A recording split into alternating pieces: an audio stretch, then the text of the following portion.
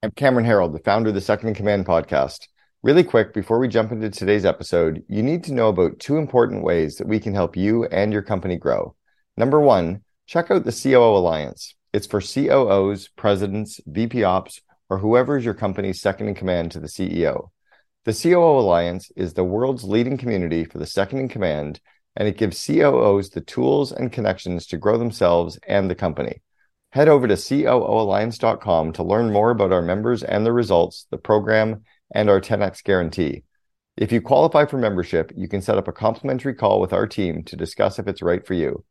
I'll tell you about number two in a bit, but first, let's start this week's episode. Lacey's going to ask 7 or 8 or 9 questions before she starts the project. The who, the what, the when, the why, the how, the budget, the priorities. And for Nick, it pisses him off because he thinks that she's arguing with him. She's not arguing with him. She's trying to fucking understand him.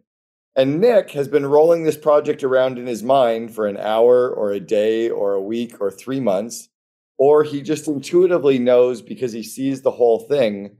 So he delegates it onto her lap, and he's a little bit kind of overwhelmed with all the other stuff that's going on, and he just expects her to catch up.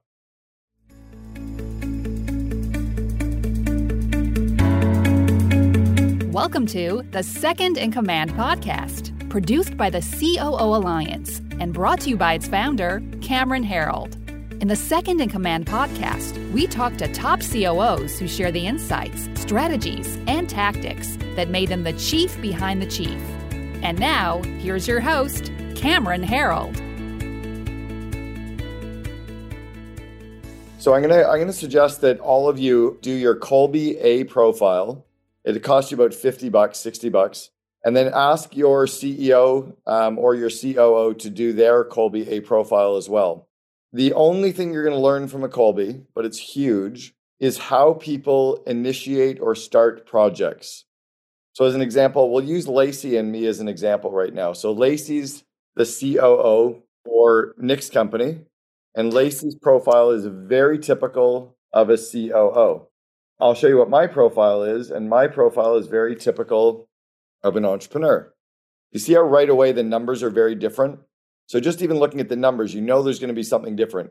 Cameron is 4393, Lacey is 8814.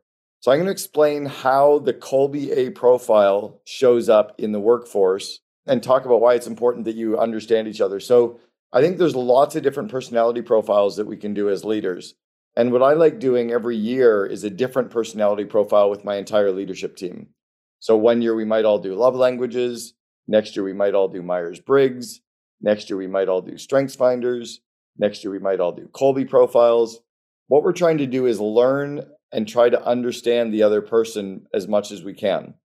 And the more that we can do this learning and understanding each other, the more that we're going to get in sync with each other. Because the reality is we're not going to change each other. I can't change Lacey. She can't change me, but we can understand each other and work better and work closer together, right? Lacey can't change Nick. Nick can't change Lacey, but they can definitely get in sync.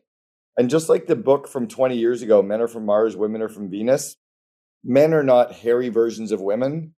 COOs are not more analytical versions of CEOs. We just behave differently. And so the first number in a Kolbe profile is called Fact Finder. And that means the higher your number means that tends to be where you start things. So Lacey starts in either the first or second number. I start in the third number. Lacey's first number of Fact Finder means that she'll start a project by asking a lot of questions. So if Nick, her CEO, delegates something to her, Lacey's going to ask 7 or 8 or 9 questions before she starts the project. The who, the what, the when, the why, the how, the budget, the priorities. And for Nick, it pisses him off because he thinks that she's arguing with him. She's not arguing with him. She's trying to fucking understand him. And Nick has been rolling this project around in his mind for an hour or a day or a week or 3 months, or he just intuitively knows because he sees the whole thing. So he delegates it onto her lap, and he's a little bit kind of overwhelmed with all the other stuff that's going on, and he just expects her to catch up.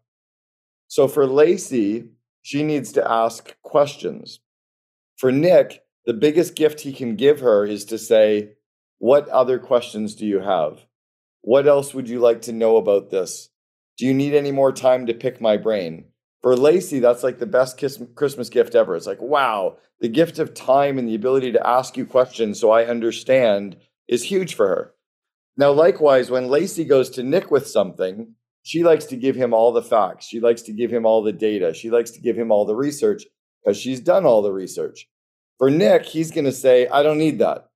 And that hurts Lacey's feelings because she thinks he doesn't care. What he's really saying is, my hard drive in my brain is full. I have no room for it. I need you, because you're really fucking smart and my CEO, to keep track of all that for me. But if I ever come to you with a question, you better have all the facts and figures ready for me, but don't tell me unless I ask. What Lacey needs to give Nick is the executive summary, meaning she needs to speak to him in sound bites and a maximum of 2 or 3 maximum. She needs to give him like the executive summary of the summary. She needs emails to him have to be 2 or 3 bullet points maximum, separate email about a separate topic with 2 or 3 points. But Lacey wants to write an entire memo with all of the thoughts and all of the background and all the data and all the spreadsheets for 7 different projects, and she puts it all in one email. Nick needs one email, and it needs to be 2 or 3 bullets short. That's the way a fact finder works with what Nick's profile. Nick's a very high 3rd number, probably like mine. He's a high quick start, meaning he starts now and plans later. He's winging it. He's shooting from the hip. He makes it up on the fly. Momentum creates momentum. When Nick gives a fact, like his revenue or the number of clients, it's an approximation, but he says it with certainty. He'll be like, we have 55% of our customers in California. Lacey's going to be like, no, we have 48. Nick's like, yeah, it's the fucking same. No, 48 isn't the same as 55, but Nick's plus or minus 10% is pretty much the way CEOs think.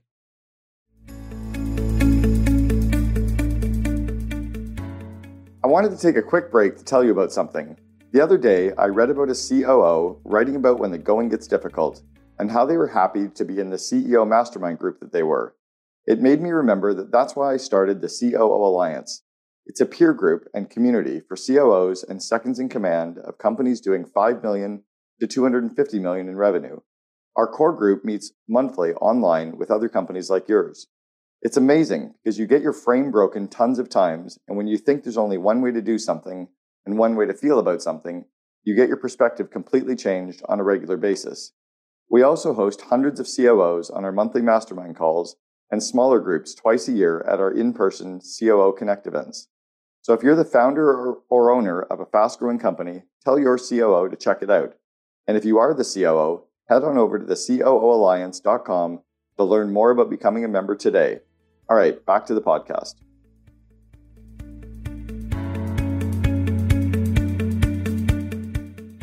So Lacey likes something exact because she's done all the work. Nick likes averages and approximations because it doesn't really matter in his mind as long as momentum's creating momentum.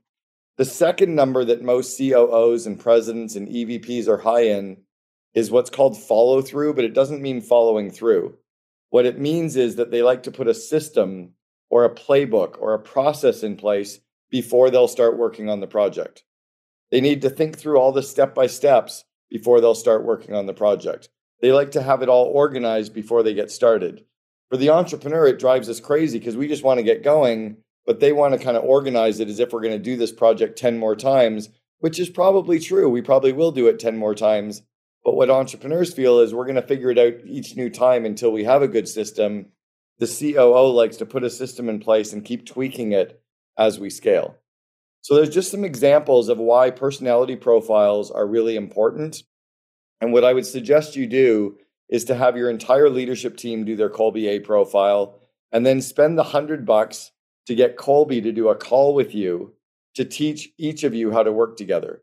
So teach Nick how to work with his CFO, teach Nick how to work with his COO, teach Lacey how to work with the CFO, etc. Just something I've been thinking a lot about, and I think it's really important. I'm not paid by Kolbe to talk about it, but I just think for the money, it's worth it. It's almost like going to a marriage counselor where they just understand husbands and wives. They understand because they've seen us 1,000 times. We have all these blind spots, and they don't. So that's one thing I've been thinking about. Another thing I've been thinking about is marketing and sales, and the way that operations and marketing tend to be almost like scissors. What I often notice with companies is they have a season that they spend a lot of time on marketing and selling, trying to generate revenue. And all of a sudden they have so much revenue, they kind of subconsciously put on the brakes. They really work hard on operations. They really work hard on fulfillment. And all of a sudden they're running out of work. So they drive hard on marketing again. And I was speaking to a CEO this morning, and he said that every July and August is always slow. And it's because it's a slow period. And I said, well, if you go from January through April and you're going 100 miles an hour on marketing and sales, do you ever slow down in May and June on marketing? He said, yeah, always, because we're so busy. I said, well, that's why July and August are slow, is because you've cut off your marketing. Totally dawned on him that we need to keep marketing even when we're busy. I've always liked to build a company going faster, and knowing that the faster I go, it's going to show some things shaking. And when it's shaking, it'll start to show us what to work on.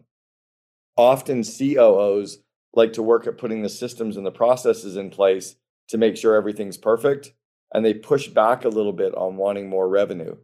I always err on the fact that revenue and gross margin solves every problem, right? There's not a single problem that exists that writing a check can't solve. You've been listening to Second in Command, brought to you by COO Alliance founder Cameron Herold. If you enjoyed this episode, please be sure to like, share, and subscribe to us on Apple Podcasts, Spotify, and our other podcast streaming platforms. For more best practices from industry-leading COOs, visit COOalliance.com.